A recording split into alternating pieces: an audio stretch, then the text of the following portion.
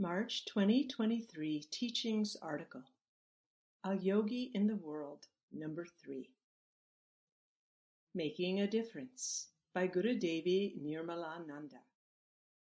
Read by Yoga Ratna Yogiananda Fountain. When I became a Swami, I was surprised to feel a startlingly powerful impulse arising within. I wanted to feed people. Having been kitchen averse for decades, it was a shock to me that I actually enjoyed cooking for others. I soon realized it's because of the sutra. Jnanam Annam, Shiva Sutras 2.9. True knowledge is food. It means that a seeker hungers to know the truth of their own beingness. One who knows and shares that knowing is truly feeding you. Pure knowledge is the only real nourishment, that which gives satisfaction. I remember giving a discourse on sutras where one yogini cried all the way through.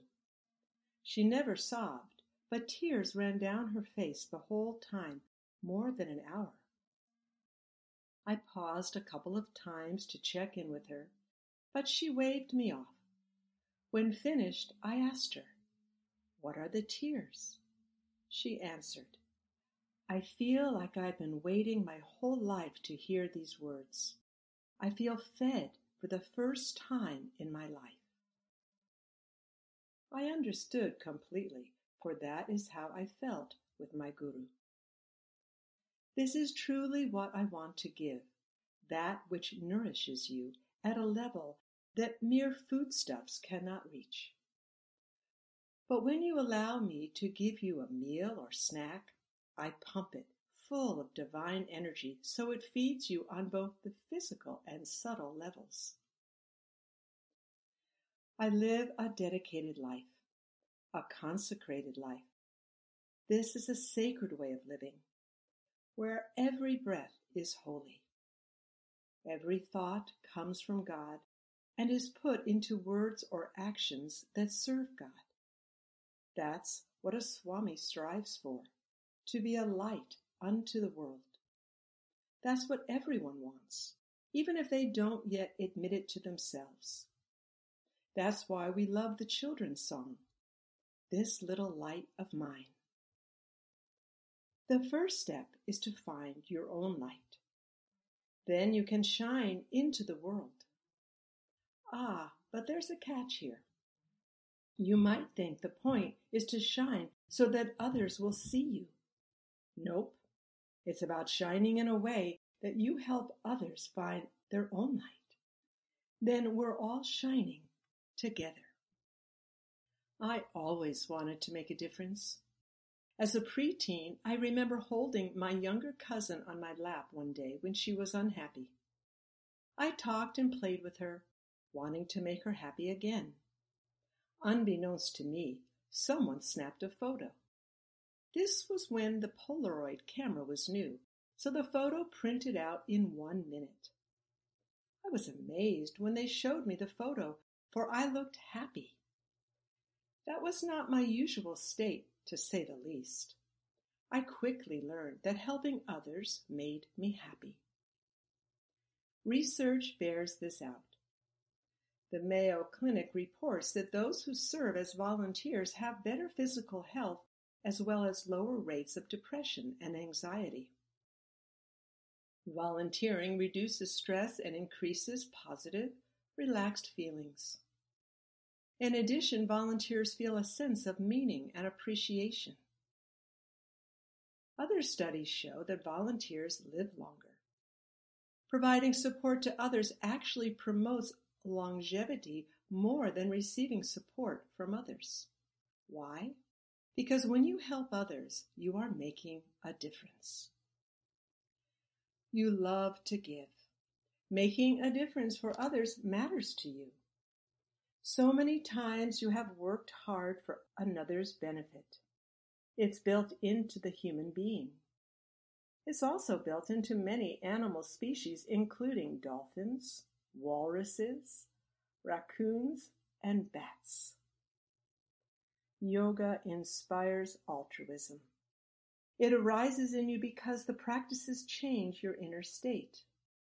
As you settle into your own essence and beingness, you feel less needy and anxious. Now life is about what you can give. Your interest in others extends beyond the reach of your shared DNA, as you discover that your own essence is the one essence that is being all. I can describe it personally. Everyone is dear to me. It's a heart-filled way to live. Altruism is the opposite of egoism. One who is caught in ego is focused on me, me, me. They approach everything in life with the question, what can I get? Instead, an altruist asks, what can I give? So does a yogi.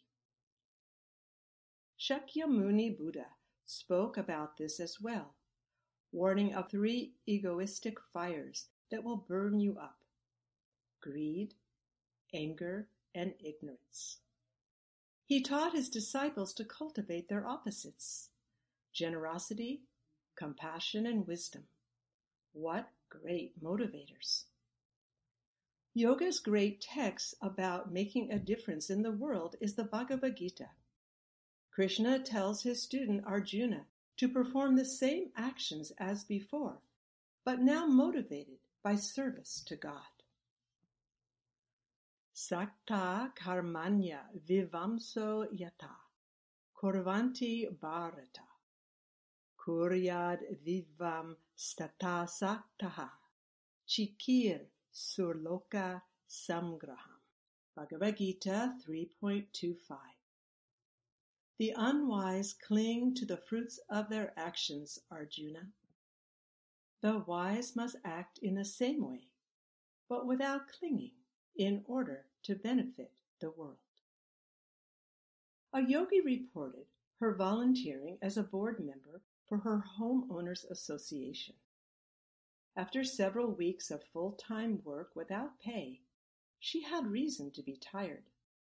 But she wasn't asking, did anybody notice?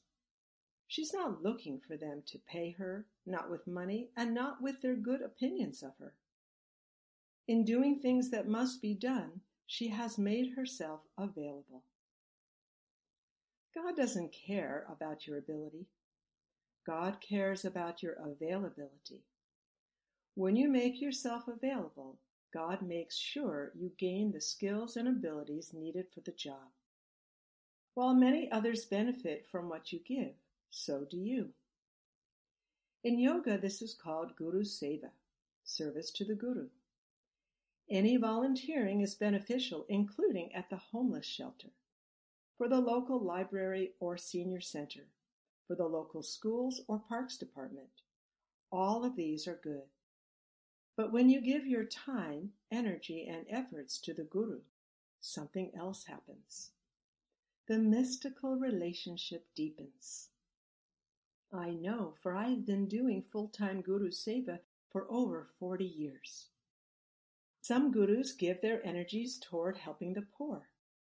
I had the great fortune to meet one who mobilized thousands of devotees in a clean water project that has spanned decades.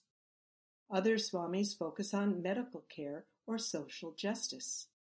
In India, a number of swamis are members of parliament, working on making a difference in government. My guru focused on giving people enlightenment. Along the way, he also instituted several charities, feeding the poor and providing free medical treatment.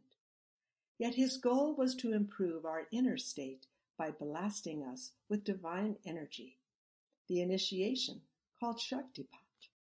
He worked tirelessly to educate us in text and oral tradition as well, so we could bring this great tradition home with us and into our lives. This was Baba's Guru Seva, his service to his own Guru, to give the world more enlightened beings. Baba's favorite text, Sri Guru Gita, describes this important yoga practice, Guru Seva. Shruti smriti abhinyaya kevalam gurusevakaha teve sannyasina prokta itare veshadarinaha. Verse 108. Without knowing the ancient texts, those dedicated to serving the Guru are called the true renunciants. Others merely dress the part. Baba told us about the sage Shankaracharya giving a discourse, but his disciple would be out picking fresh herbs for preparing his Guru's dinner. Yet this disciple became one of the greatest of the wise ones, for his devoted service opened up his heart as well as his mystical knowledge. Only when you give of yourself do you truly receive. The research has proven it to be true, but the yogis have known it for thousands of years. This is why Guru Seva is one of yoga's most important practices. While our many ashram sevites make what we do possible, I know they are the ones who get the most benefit. Doing Guru Seva makes you altruistic, even if you weren't when you began. They are making a difference in the world. They are helping me make a difference in the world. That difference is an inner difference. When you're changed on the inside, then you can truly work to benefit the world and all in it. It's another reason to do more yoga.